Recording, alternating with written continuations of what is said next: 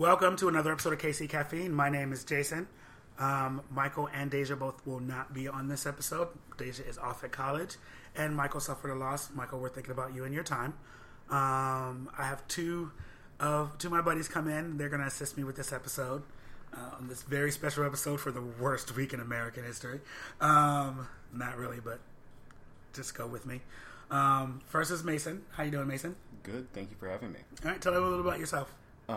Well, my name is Mason Hakes. I am a Kansas City native, born and raised. I have been involved with different advocacy groups, ranging from adult developmental disabilities to LGBT individuals and into animal welfare. So kind of all over the spectrum, but just wanting to make sure everyone's accounted for. Got it. And then you may know him from our other podcast, TJ and the Triforce. Scott. Hi, guys. I grew up in St. Joe, about an hour north of here, and moved as soon as I could. It is a pit of despair. Don't ever go there.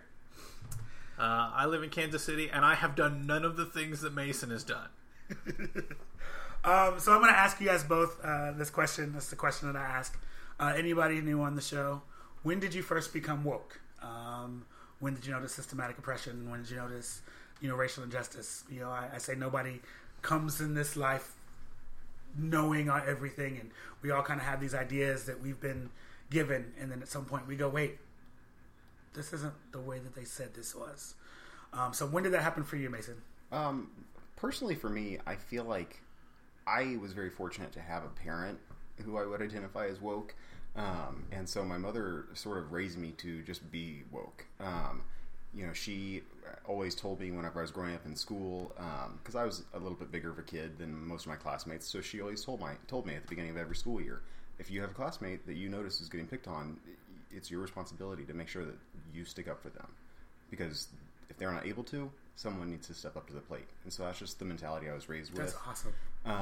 And so I kind of would like to say that I was raised woke, essentially, but I think that the really big, oh my God, this is definitely not how this should be happening, kind of moment for me was a few years after I became a big brother.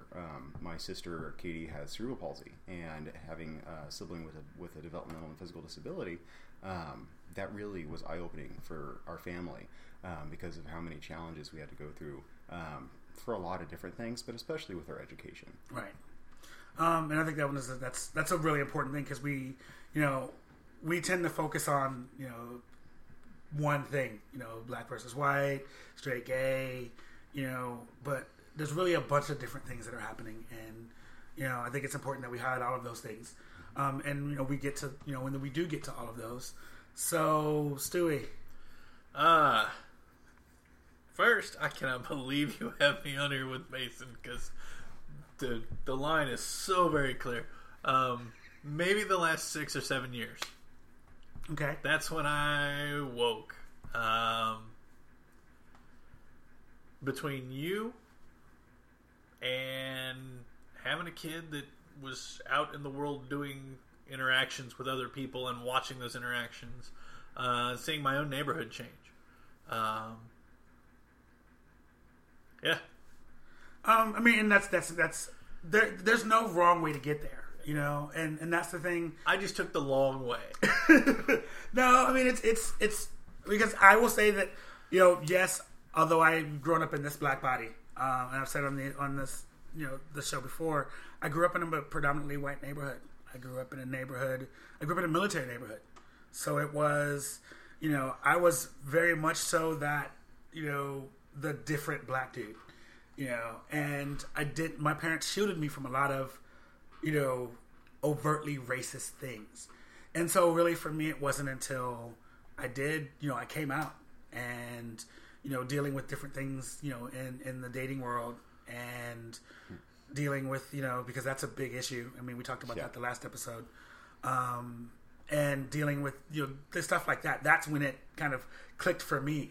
So it doesn't matter when you get there, as long as you get there and you start to recognize these things. And I think it's important to understand that, not everybody gets there at the same time, and I am a firm believer in meeting people where they are. As long as you're willing to go on the journey, then I'm willing to meet you where you're at. Now if you're stand firm in your foolishness, then I don't have anything for you. So the topic I want to do today, we were going to talk about white allies and what that means. But with this, the recent things that have happened this week, I think it's important for us to kind of talk about it. The Tulsa and Charlotte both to me feel a lot more cut and dry than say Ferguson was. We have video and we can see things, and like my heart hurts, and I'm tired. I'm tired of seeing this. I'm tired of feeling like me as a black man, driving my car, going, I can get stopped, and I have a fear that other people don't have to have. So before I jump into my, soapbox rant and rave, what are you guys' thoughts on this stuff so far? I mean, it's a very polarizing topic, obviously. It's a very complex topic, race relations. It's got a lot to do with, socioeconomic issues. There's a lot of history that goes into it. It's going to fuel a lot into present times. And also, I feel like a lot of very broad generalizations have been attributed to these issues that are not so broad. I agree. Go ahead, Stewie. There's some factual disparities especially in Charlotte at this point. I don't have all of the information. One side says he has a book, one side says he has a gun. I don't know. So that's one I am just kind of staying out of for the moment. I wish I could stay out of it, and I wish I could not have an opinion. This is my thought. I happened to listen to it because I couldn't watch the video that the wife posted. I was like, I can't watch it. I have not been able to watch any of these videos for a couple weeks now. Yeah, I can't. I didn't even know there was videos. So. Yeah, I cannot continue to watch videos of black men dying. I just can't do it. I don't. And the only reason that I had listened to it is because I happened to be in my car listening to MSNBC, and it just they happened to play it, and I was like, okay, I can't listen to the anguish in this woman's voice. When she's saying, please don't kill my husband. Please don't shoot him. Please don't shoot him. He had he just had a TBI, a traumatic brain injury. He just took his medicine. Please don't shoot him. And then you hear the gunshots go off, and it's like, and you hear them saying he has a gun, and she's like, he doesn't have a weapon. He doesn't have a weapon. Like, she's pleading with him. He doesn't have a weapon. And I didn't know any of that. And it's to me, it's one of the, I keep looking at these things and I keep saying, by the grace of God, it's not me, and I don't have a record, I've never been in trouble at all. I think you've got more records. I do. Yes, I do. I come to work, I go home, I hang out with friends. I don't, I'm not what would be considered the stereotypical black dude. But I am the typical black dude. Like, we just go home, we go do, but it's not what, the media, and I don't like to blame the media because I think the media's job is to present information. Do I think that they're doing it in the best way possible? Not anymore. I think we've kind of moved into this idea of, sensationalized media. And in that respect, I feel like we should hold the media responsible because they definitely, throw fuel on the fire. Yeah. Journalism is supposed to be about presenting unbiased facts, and that's certainly not how that's being done today. Well, and I think that's that's something that I definitely want to get into on another day, as far as because the Fox media, the Fox News, MSNBC, kind of two different types of media, playing to two different audiences is an important thing because it fuels a lot of this. You look at you have two people looking at the same video, giving you two completely different facts what they consider to be facts, and somewhere in the middle is what actually happened. And I think those things that's important. But I mean, for me, it's not necessarily as as cut and dry as I don't want to die. I want to be able to live my life in a way that that I'm happy. And it's what's the saddest thing about this whole thing is is the silence. I feel outraged when anyone goes through a situation.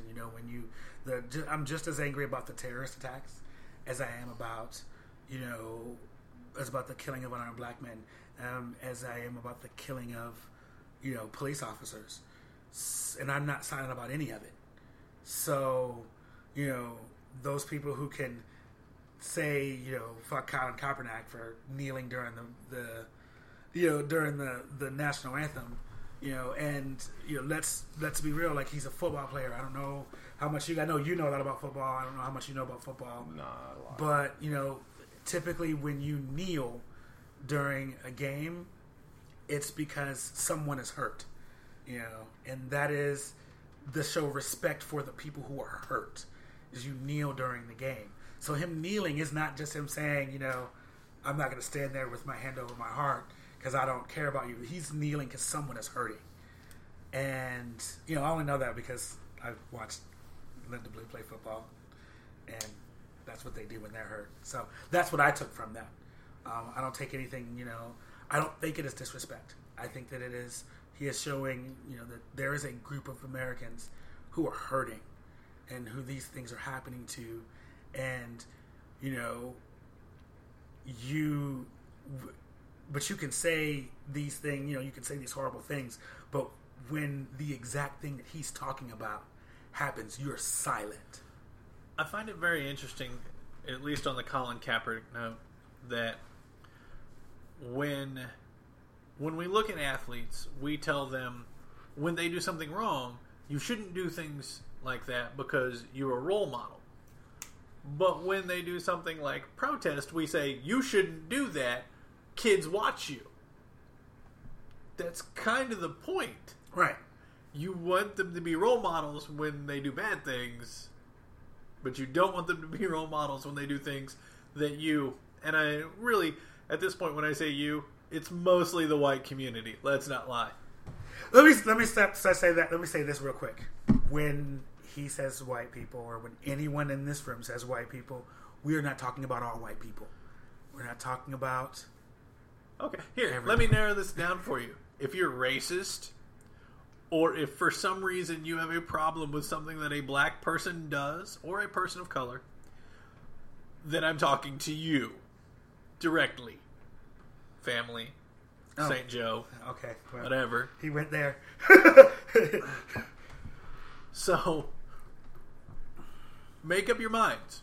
Either leave the athletes alone and let them do whatever the hell they want, or accept the fact that there are times they will protest. When they will put their hands up and wear t-shirts that say, hands up, don't shoot, or whatever the t-shirts were that the NBA players wore.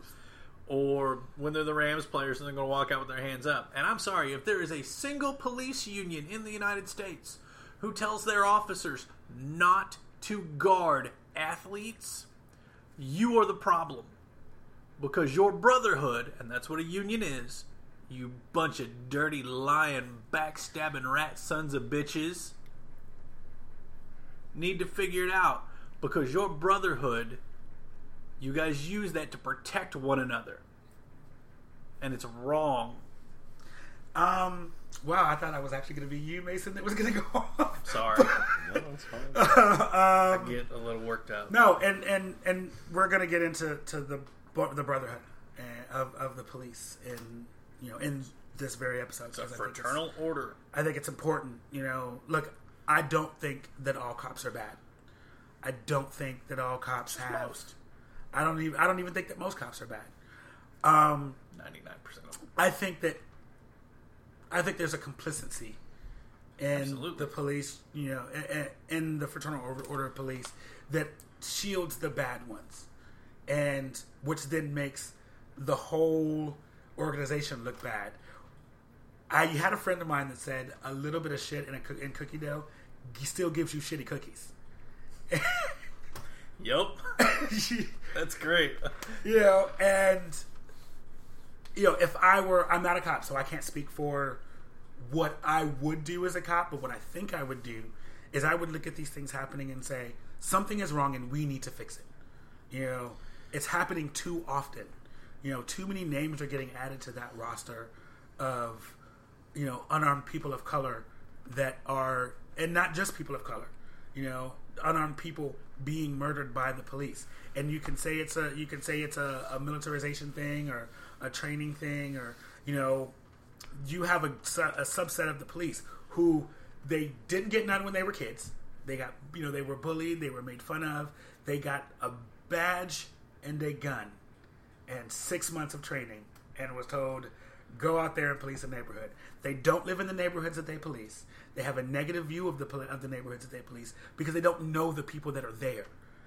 Most of the people that they, if you look at, especially when you're looking at some of these neighborhoods, I think Kansas City is better than most as far as that's concerned. But in a lot of areas, they don't live in the neighborhoods they're policing. So they're going to work. It's not their community. So they don't give a fuck about what those people in that neighborhood are doing and what's going on in their lives. They look at them as the criminal element, and they're the enemy. I saw a t-shirt. It's for a cop. It says, I hunt the things you don't believe in. Cops don't hunt. You are there to protect and serve. You should not be hunting anything. Hunting denotes killing. I know that every hunter I know goes and he kills something. So maybe we could, take that thin blue line and throw it out the fucking window because you're separating yourself from your communities. Mason, you've been very quiet. Sorry. Well, no, you're fine. On this topic in particular, I'll just speak on a local note. Here in Kansas City, Missouri, if you want to work for the city, you have to live in the city limits, regardless of what job that is, what department that is. So Kansas City, Missouri Fire Department, Police Department, city proper as administrative staff, you have to live in the city. You have to have Kansas City, Missouri proper address. So whenever you look at that, there are a lot of police officers who, in Kansas City, Missouri in particular, will live at the southernmost or the northernmost part of the city, and that would be called cop and firefighter land. Yes. Mm-hmm. But that is not to be said about all cops and all firefighters by any means. There are police officers who wanted to genuinely make their communities better and their neighborhoods better, who joined the police department, who do live in those communities. And there's actually been a decision made here recently.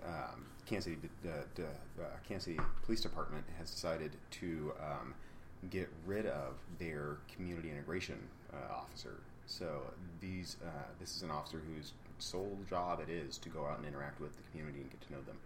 And now they're getting rid of that, and they're trying to say that they're going to have all these other officers doing that on their own.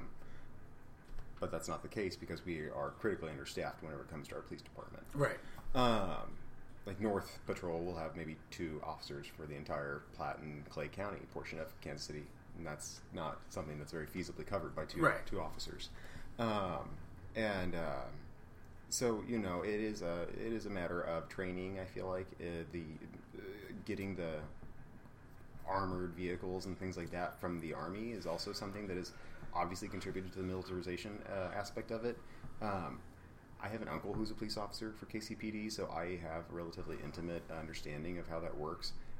They get that really cheap from the Army whenever they're done with it, and they get a new model. Right. So I understand that they're being resourceful, but I don't necessarily want to see a tank rolling down my city streets. If there's an armored car that needs to go into the front of a house because there's a standoff, that's a different story. There's, I think, definitely a line there that is very easily crossed. Well, I think there's something to be said about, being resourceful, getting things, all of that good stuff. But, this is how I say that all police officers should, if I were the mayor or I could run the police department, this is what I would do. If, you want to be a cop, great. Come on in and join the force. The first 6 months that you are there, you are not a police officer. You are learning your community. You're getting to know the people on the beat in which you will run, so that you know Jamal, you know Clark, and you know Ethan. You know the people in the neighborhood. You know their families. You know. So that way, when the situation does come up and things are tense, you know who this person is. You know their family. You then know how it affects that. You know how your actions would then affect that person, and then they also know you. You know, so they've seen your kids. You've seen their kids.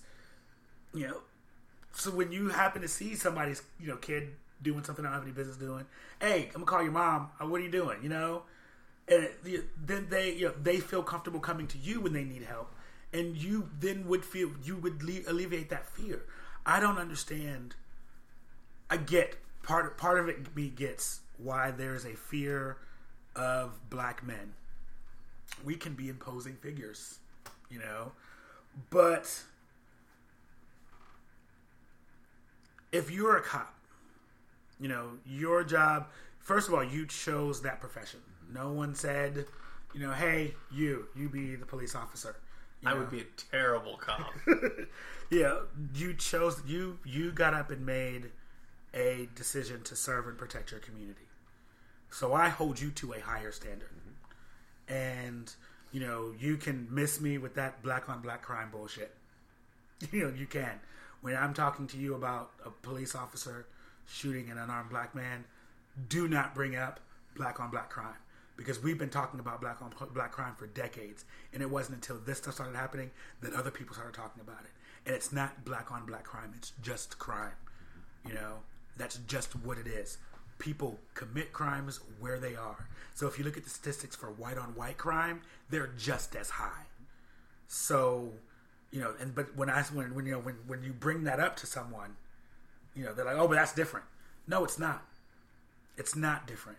We're not talking about those two things. What we're talking about are these specific situations where unarmed black men, for apparent no reason, I can take the Michael Brown situation out of the equation because we don't know what it means. We have an idea of what happened.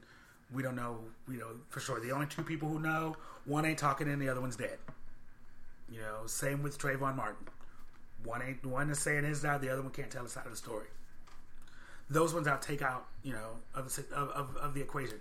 If you could tell me that someone has done something wrong and has actually caused imminent danger to a person and they were shot, I have nothing for that one. It is what it is. You do what you have to do. But when someone is standing outside of his car because his car broke down and you shoot him and kill him and then you say, oh, I thought it was my taser. What? Is that what she said now? Yeah, she said she thought it was a taser. Huh. I don't know if you've ever felt a taser versus a gun. Yes. They don't feel the same. Nope. It's mind-boggling to me that people think that these are acceptable excuses or, even real excuses. They're bullshit. Right. I'm a private citizen. I have not received any crazy training whenever it comes to gun safety, but I have taken a hunter safety course, so I know the basics of handling and owning a gun safely. And even I would know the difference between those things. I've held one taser in my life and one gun in my life, and they felt completely different. Usually when I see officers that carry both, they have them on opposite hips. So I'm not going to give her any leeway on that.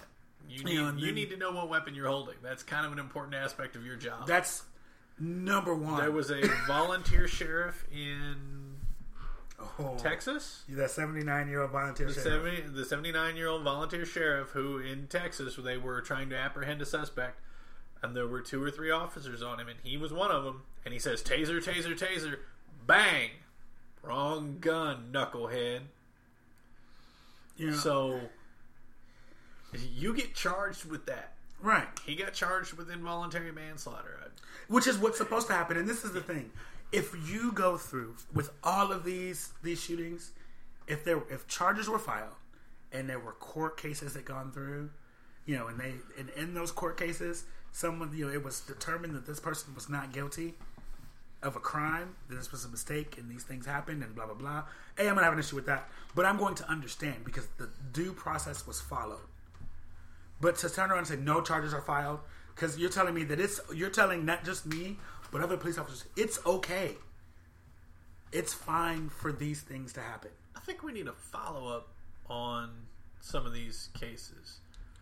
Some of them I have follow-ups on because I couldn't be paying attention. The kid in Baltimore, Freddie Gray. Freddie Gray. Everybody got off. Well, everybody. There's still 2 more cases pending. Well, so far everybody's gotten off. So far everybody's gotten off, or it's been a mistrial. What about the other one in, was it North Carolina or South Walter Carolina? Scott? Yeah. Walter Scott. They are holding the case up because the police want to talk to the guy who did the video, and his lawyer is like, under no circumstances. What reason do you have to talk to him? With the video shows clearly you shooting this guy, walking over, planting your taser on him, and then calling it in. But they want to talk. So they're the prosecution or the defense is saying that they want to talk to him, and their entire case hinges on what he saw. And he's like, no, I don't want to talk to you guys. I don't have a reason to talk to you. So that case has kind of been put on limbo. Let me see. I know that the Sandra Bland case, which was the woman in Texas, who there have been charges filed. I don't know the specifics. I didn't know that. Not on the cop that actually did, that arrested, but there have been some charges filed somewhere. I would have to get more specifics. I'll post those in the on the group page, the article. Haven't heard anything about Philando Castillo yet. Nothing about Alton Sterling. The fact that I know these people's names is sad to me. Like I could just say their names, and it's rough. It really is. Well, the thing is, I think that we need a lot more follow-up. And the follow-up includes what actions those police departments have taken to ensure that these things don't continue to happen. Well, they said that body cams would be the thing that would keep these from happening, and that we would get more transparency. Well, the problem with the Keith Scott case, or was his name Scott? I think it is. Yes. The problem with this Keith Scott case is that they won't release the body cam footage. That's the one in Charlotte. Charlotte, yeah. They're saying that, because the law that is, due to start, to go into effect October 1st means you have to have a court order to get the footage. So they're just going to wait till October. So they just won't release the footage. They don't have to, and that's where the protests are coming in. And let's and also be aware that that similar legislation has been introduced and passed here in the state of Missouri. Yeah. There's a lot of things that happened in the state of Missouri in the last couple of weeks. God. That's horrible. Okay, well, fill me in because I've been working a lot and not seeing much news. You can conceal and carry without a license now. I knew that. That's terrifying. It's horrifying. Yeah, that's a freaking nightmare. There was another thing that I was just like, oh, so we just don't give a shit anymore. Like, we don't care. There's the body cam stuff. Can you think of anything else? Not from this veto session, no. Yeah, either way. That's enough. That's enough. So basically, like, it's about to be Wild Wild West out here. And, because you've already got people, tensions are already high. Regardless of what you blame that on, be it, police brutality, the fact that we're sitting here doing this podcast, because there are people who are like, you're just making the problem worse. That's fine. By talking about it. Racism doesn't go away because we talk about it, or because we don't talk about it. It just says that's not how that happens. If that was the case, we hadn't been talking about it for a long time. It just is what it is. You have to talk about it. But it's crazy, and I don't get it. I don't. What else? I was going somewhere. Oh, the other thing about the case in Tulsa. Now they're saying, he was saying that the guy was reaching into his window. Yeah. I've also heard that the windows were rolled up. The windows were rolled up, and you can see his reflection in the window, and you can see the blood spatter on the window after he's been shot. So I haven't watched the video. That one I watched by mistake because Facebook is a jackass, and I just happened to be scrolling and it started playing, and I was like, oh, so I don't have a choice whether or not I want to watch this guy get murdered today, huh? You know, it's ugh. So that was a lot. And I don't know if it's enough. I mean, we need follow-up. Follow-up by our police departments to make sure this doesn't keep happening. We are giving people badges and guns and saying, we want you to drive around and protect us. And they think they're hunting. That's not a good mentality for our police force to have. I mean, that tells me that you don't care about your community. I mean, think about it. You know, when you go hunting, do you really care about the deer you're going to hunt? Like, that's food. You know, that's sport. You know, and so if the thought process is I'm going hunting, you know, these aren't these aren't wild animals, you know, game. They're not game. These are human lives. The last time besides any police officers that I actually know, and there's one that I can think of, and he just got promoted, so congratulations if you actually hear this. I won't say your name, just in case. Don't want to get anybody in trouble. But the other nice cop that I knew was when I worked at Oak Park Mall, and he worked moonlighted as security, like on some weekends and stuff. Super nice guy. Every other cop I run into, especially when they are doing their security guard secondary gig, they just stand there stone-faced like they are just the thing that saves you. Like even in that tone of voice, like, Sunday, Sunday, Sunday, the cop will stand there and protect you from the wolves. No, be nice, dude. I mean, I mean, it comes down to getting to know the people in which you are protecting, you know, and serve. You are protect and serve. It's just that simple. You know, you got up there and you made that stand, and I didn't wake up and say, you know what, today I'm going to be black. Like, I'm going to do that today, and I'm just going to be as black as I possibly can. But I am, and I'm just going to, you know, that just is. And so when I say things like Black Lives Matter, what I mean by that is, you know, I want to be able to get up and do, you know, go to work, go home, not experience, you know, casual ass racism like I have to do sometimes at my job, you know, where people just say things and I'm just like, wow, you really said that out of your mouth and you don't even care that I'm standing here, you know, and, you know, and drive on my roads and go home, and if I feel like going 2 miles over the speed limit, if there's a cop right there, I don't have to worry about dying, you know, because it's not as simple as, you know, people like to think of racism in this idea of, you know, I called you a nigger, so that means I'm racist. And that's usually a pretty good sign. That is a sign that you are like, that you're in it to win it. You've got that racism badge on and you are proud of that mug. But it's not always that cut and dry, you know. No. There is this woman that I know who uses other terms for the terms that she means. I don't want to give too much away because she might listen, and although I don't really care, I don't want to cause no problems at my place of employment. But she uses other terms, and, you know, they're dog whistle terms, like things that if you heard them, you would know exactly what she's saying. You would know exactly what she means. And there are a couple of them. She doesn't use these ones, but terms like thug. When someone says thug, you know exactly what they mean.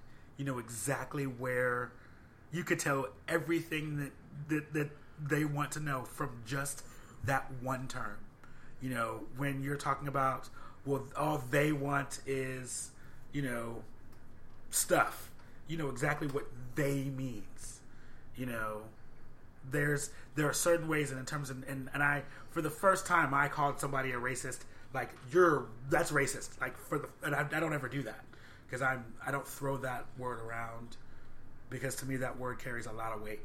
So if I'm using that term, like, I feel it in my soul. So, he posted something about, all they want is just to tear shit up and blah, blah, blah, blah, blah, because they're thugs. And I was like, racist. He was like, I'm not racist. It was someone from St. Joe. I'm not racist. There's a shocker. I'm not racist. You're an asshole. And I'm like, I'll be an asshole, but you'll still be racist. And, and let me break down to you why I said that. And I wrote his exact terms back to him with the quotation marks on them. And I said, you may not understand this, but everybody who read that knows exactly what you mean when you say that. And that is racist. Well, I didn't say anything about race. You didn't have to. That's the beauty about the English language. What you're doing is directly insinuating it. Right. And, I call it racism 2.0, but really I should call it racism 3.0, because, it's evolving faster than I can come up with it, than I can combat it. But it's, you don't have to say I don't like black people, or I don't like Mexicans, or I don't like, Asians, or I don't like gay. You don't have to say that anymore. You could say things like, you're one of the good ones. Because if I'm one of the good ones, Wow. then everybody else is one of the bad ones. And I feel like I'm talking a lot, so I'm going to throw this to you guys. Let you guys say. Well, you just, especially when you're confronted with it, when the confrontation you had. For the rest of us who are watching these things, it's like, do I say those things? Do I do those things? And it's like, then you just sit there and you start racking your brain, picking apart everything you've said, trying to remember every conversation you've had, because you're trying to avoid it. Right. At least I know I am. I'm not racist. I don't really. I mean, there's like some people I don't like. I will say that we all have biases. Everyone has a bias. Though you can be super woke, you can carry your flag, you can have a Black Lives Matter and a gay flag, and a trans flag, transgender flag. You can have all of those things. You are still going to have your biases. What is important about that is you need to understand that those biases are there and why they exist. I'm a pirate. Shut up, Stu. That's the flag I have. But I mean, like, you can cape for all of these different, these different groups and still have biases. Well, hopefully people stop and think about what they say. Right. And that's a very important thing. I hear people, oh, well, now they're just tearing up their own neighborhoods. I knew some guys that did that once. Yup. They kicked a bunch of tea into a river. Then they wrote a note. Said, haha, we're leaving. If they had lost, they'd be terrorists. Because they won, they're revolutionaries. I feel like there's a mic that needs to be dropped somewhere around here. I mean, I'm just saying. What are you thinking, Mason? It's just a major double standard. What is acceptable for a white man to do and what is acceptable for a black man to do are two totally different things. And if you were to look at that in like a comparison, and you had a middle column that was the same of what they can do, that would be very limited. And that's an issue. I frequently will be driving. I live just outside of Gladstone, Missouri, where there's like a fuck ton of cops everywhere. The local Walmart pays for like 2 or 3 of them a year, just cause. And so the basic gist is that you can't really go too far in Gladstone without seeing at least 1 or 2 of those Dodge Chargers going down the street. And I can't help but think to myself, 9 times out of 10, when I'm passing a cop, I'm speeding. And then I can't help those 9 times out of 10 thinking to myself, I feel like I probably would have been pulled over just now if I had a different color skin. And that's not something that I feel a lot of people think about. It's something that a lot of folks take for granted. They don't think about because it's not something that affects them. They don't have to live their life as a black man or a black woman, so it's not something that they're aware of. A white person never thinks about the color of their skin because it's not an issue. that affects them. Something as simple as driving to work or driving to the grocery store, becomes half of an anxiety attack just in of itself. Right. And that's not fair. And I think you touched on something that I think is interesting, is this idea of, as a white person, you don't think about the color of your skin. So then you say things like, then you have those things like, I don't see color. Color doesn't exist to me. That's ignorant. And it's like, but that's someone who's just not woke yet. If they're saying that, they just don't get it. They're not there yet. It's ignorant. It's ignorance. You can cure ignorance. Can you though? You can with education. With education, and you can cure willingness ignorance. to learn. You have to be willing to learn that. You have to be willing to, because I say, I don't. I used to be like, I don't see color. I see everybody the same. But when I was a kid, I said that too, because Right. I really did view everyone the same. But I did, as a 12, 13-year-old kid, when I said that statement, I didn't realize the ignorance behind that statement. Now, X amount of years later, as an adult, I'm able to look at that, reflect on it, and say, okay, no, I get what I meant, but that's not what I meant. Right. What I said is not what I meant. Yeah. And it's this idea, and let me explain for those people who do say that I don't see color and it's all the same. What that says is that I don't see a part of you.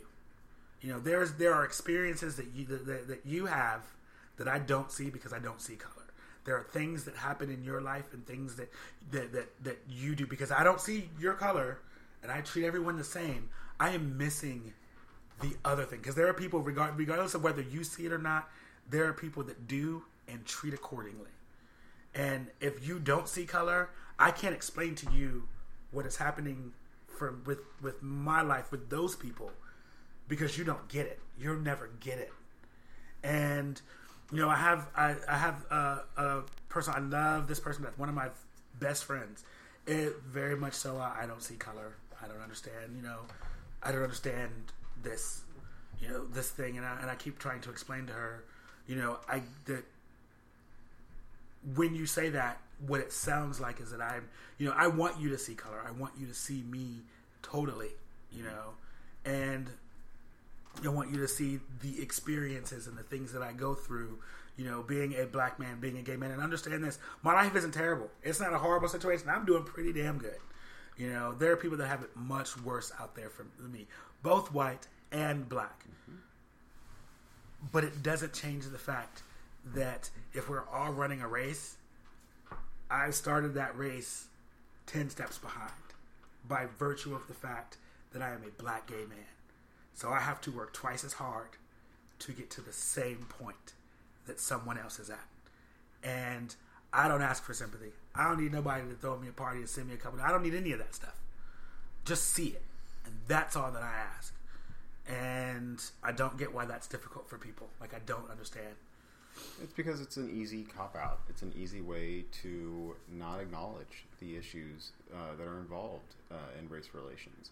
It's an easy way to say, oh, I'm a good person. I don't see race. I don't, that's not a thing that I'm judgmental about. You can say that, but it's not true. It's just not possible. Well, I mean, and it's that goes back to that casual racism thing, because it's one thing to say, like I said, there's a completely different thing to say, I don't like this particular person, these particular group of people, and it's something completely different to have, again, your biases and your stereotypes and your, and we all have them of different people. I was talking to one of my coworkers yesterday, super close friend, and we make random, inappropriate jokes with each other all the time. And he said something, and I was like, that's because, I told him, I was like, well, you don't season your food, so I don't want to hear it. Little things like that. And, I had to kind of go back, and I was like, that was, as me as being someone who was trying to, combat stuff like that, I shouldn't do that. I should probably, but, and understand this, again, how people are with each other is different.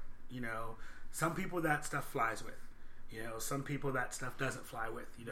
And it's nothing wrong with being able to make those kind of jokes if you know that person and you guys are by yourselves. It's just a matter of knowing the individual and their level of comfort. Right. So, if you've got two, black people, they very well be comfortable calling each other the N-word. Right. If you've got two gay people, they very well be comfortable calling each other queer. Right. In a reverse situation, you might have two black men where that's not okay. If Right. you call them that, they're going to kick the shit out of you. Likewise, if you call a couple gay guys queer, there could very well be a chance that they could turn around and kick the shit out of you. Right. Because those words pack a lot of impact. Right. And it's just a matter of, understanding and knowing on an intimate level whoever you're saying it to. Right, and that's knowing the level of friendship, because I think me and Stewie make jokes back and forth to each other, all the time as well. But that's because we have that. I understand that Stewie. I know where Stewie's coming from, because it is one thing for somebody to say, if I don't know where you're coming from and you say something, I'm going to react completely differently than I am if I know you, and that has nothing to do with the fact that I may not like what words you're saying or anything like that. It's different because there are times when me and Stewie said something to me and I had to be like, "Whoa, hold on, sir," hold on, sir. He's like, "Oh, did I cross the line?" I'm like, "A little bit," and he's like, "Okay, sorry about that," and we move on. But if you don't know someone, and just casually saying things, one of them is, I just think that dreads are really, unprofessional. I think a lot of things white women wear in the workplace are inappropriate. What is with the blue hair? Like, that freaks me out. We're not going to get into that. We're not.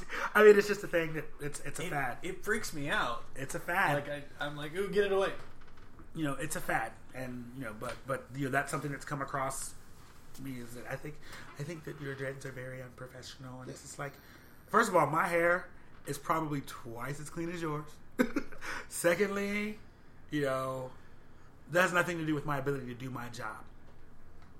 It baffles me how someone thinks that's socially acceptable to think or say that. And if you're going to look at that, you need to really be cracking down on everybody. Right. If someone's going to say that your dreads are unprofessional, then you guys need to be looking at the 20-some-odd, 30-some-odd, white girl who comes in with the super short skirt and the super short blouse. I don't want to sexualize women, but if we're going to, point out people of color and say that certain things of them are unprofessional or unacceptable in the workplace, then we need to be assholes all across the board. Just your leggings and, I want to go work at the unprofessional workplace. Of course you do, Stewie. That isn't jest. Please don't. Please, we're going to get letters for this one anyway. Oh, that's all right. I don't care. But we're hitting at 45 minutes, so what we're going to do is we're going to end this one here and take a quick break, and then we'll record for the second one.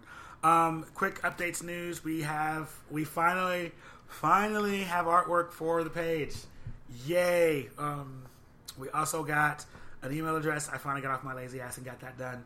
Email us at kccaffeine@gmail.com. Questions, comments, all of that, that stuff. Stewie and Mason, thank you so much. This was a great conversation.